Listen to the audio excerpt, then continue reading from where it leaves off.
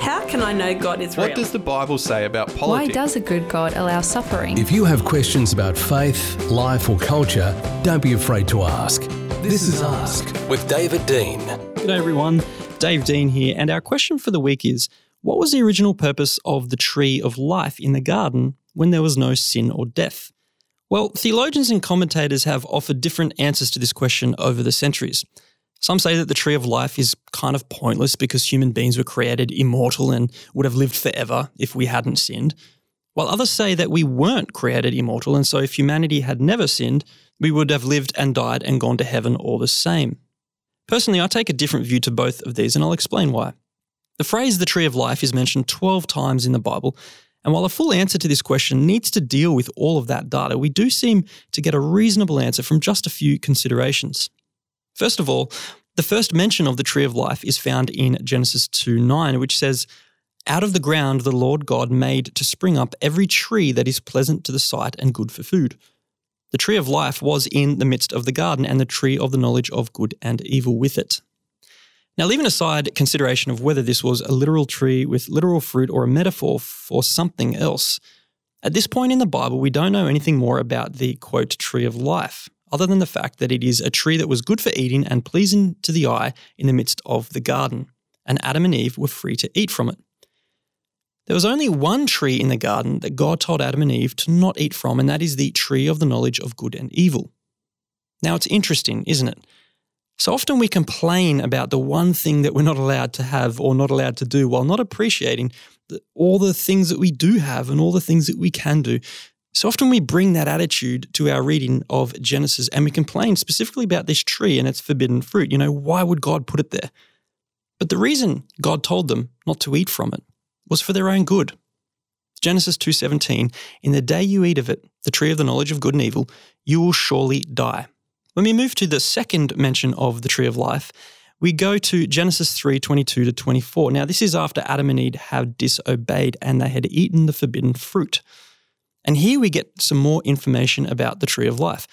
When God says that he's going to cut off access to the tree of life for Adam and Eve, he says that he does this so that they will not eat from it and therefore live forever. You see, this tells us that the tree of the life, it finds its meaning in its effect, to sustain life. So the two trees, the tree of life, which produces life-sustaining fruit, and the tree of the knowledge of good and evil, which produces deadly fruit. Adam and Eve ate the deadly fruit, Genesis chapter 3. The consequence was then death. So God removed their access to the tree of life and its life-sustaining fruit. It kind of makes logical sense. So let's come back now to the question, what was the original purpose of the tree of life in the Garden of Eden when there was no sin or death? Well, if what we mean when we say there was no sin or death is that human beings were created immortal, then the question becomes, was human immortality unconditional? Are we our own life, or is life something that we have? Were we created with the intrinsic sustaining source of our own life, or was our original immortal state a consequence of our connectedness with God and with his order and structure and pattern in creation? I think it's the latter. I think the tree of life teaches us how human beings are created to be connected, to be in a spiritual and physical harmony with God, ourselves, each other, and all of creation. We are not social atoms. We are not self-sufficient creatures. We are not islands unto ourselves. We have life, but we aren't life, which is obvious enough from the fact that none of us asked to be born. God and God alone is life. John 14:6, Jesus said, "I am the way, the truth, and the life." So to the extent that we are relationally connected to Jesus, then, is the extent to which we have life. You see, by eating from the tree of the knowledge of good and evil, Adam and Eve awoke all sorts of alternatives for the meaning and purpose of life. That word for knowledge there means knowledge by experience, knowledge by association or acquaintance, which is why eating the forbidden fruit is not a trivial act. It is the ingestion, the embodiment of a knowledge by experience to the alternative to God, who is life, namely death.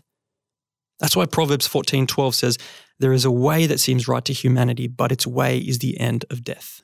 So to sum all of that up then, sin is a separation from God and what he says about creation, which is why sin leads to death, the physical, the spiritual, and ultimately the eternal separation from God and his means for sustaining life. But here's the thing. We've only looked at the first two mentions of the tree of life in the first book of the Bible. When we get to the end in the last book of Revelation, guess what we see? The tree of life again, and human beings eating freely from it once again in the new heavens and the new earth. What's changed? The short answer? Jesus. God himself who rejoined what our sin had separated. John 15 says, "As the branch cannot bear fruit by itself unless it abides in the vine, so neither can you," said Jesus, "unless you abide in me. For I am the vine, you are the branches. Whoever abides in me and I in them, they will bear much fruit. For apart from me, you can do nothing." Friends, the only reason there was no death before sin is because sin is what separates us from life. Sin separates us from God like a cosmic orphan. Salvation in Jesus rejoins us as adopted children into the household of God. Jesus said, "I have come that they may have life and have it to the full." So let me ask you, have you tasted and have you seen that the Lord is good? Do you have a question about Christian beliefs, theology, doctrine, philosophy, or culture? Don't be afraid to ask. Go to drcdean.com/ask. That's Dean with an E.